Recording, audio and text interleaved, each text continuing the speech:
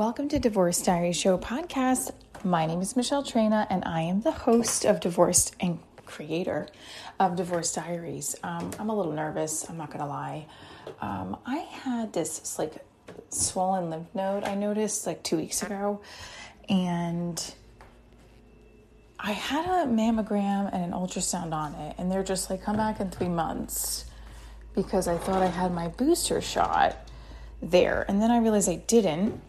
And now I'm freaking out that it's getting bigger. So I'm going to my doctor's tomorrow. Hopefully she can see me tomorrow. I'm also taking NyQuil right now to go to sleep because I'm panicking. Of course, I don't know. I'm freaking out. And there's nothing funny about a freak out, but I have to come out and do... I want to do a little bit of an episode because I feel like I share my journey all the time. The good, the bad, etc. And I'm freaking out. Freaking out. So I hope I'm okay. And on top of that, the guy that my ex, the cop, I had sex with last week, and I just messaged him about it, and he has not responded. I'm assuming he's working. Let's hope he's working. I don't know. I'm not surprised that he's not answering me. I had sex with him because I was freaking out about this thing, and now I'm still freaking out. It doesn't matter, but I just hope I'm okay. I don't know what the doctor's probably just gonna have me get an MRI or something. I don't know what they're gonna do. Fucking freaking out. But today was a day where I was I'm gonna be positive the entire day, 100% positive, happy, and no negative thoughts. And I'm trying not to have negative thoughts right now. So I'm going to be positive about everything will be okay. I want everything to be okay. I don't want to be freaking out. It's hard not to freak out when it comes to health stuff,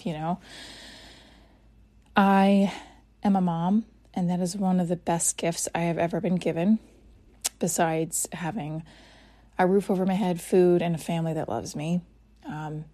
Being a mom is one of the major goals in life I always wanted to be. My other major goal was to be this full-time actress, and I'm semi there. I teach on the side and I act.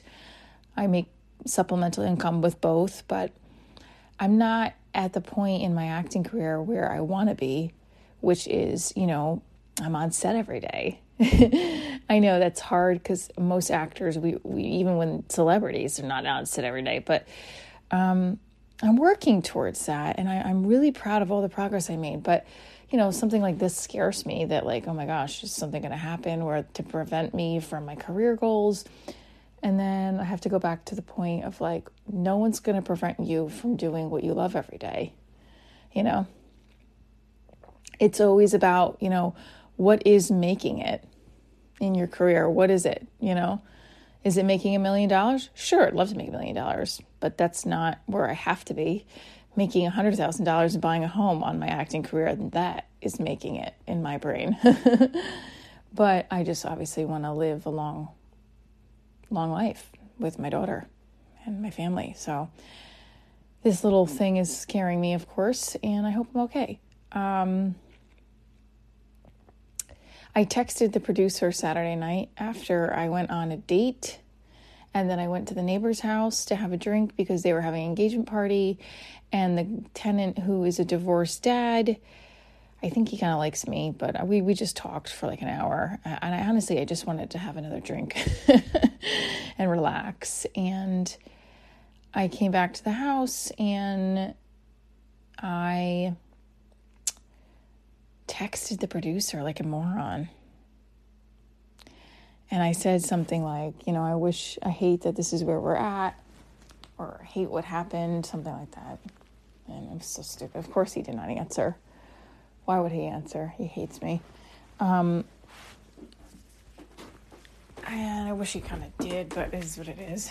And, I have to learn either he's never going to talk to me again, or he's going to talk to me in the far future. I hope he does. I hope we can know why I hope he does. He was he was a dick to me.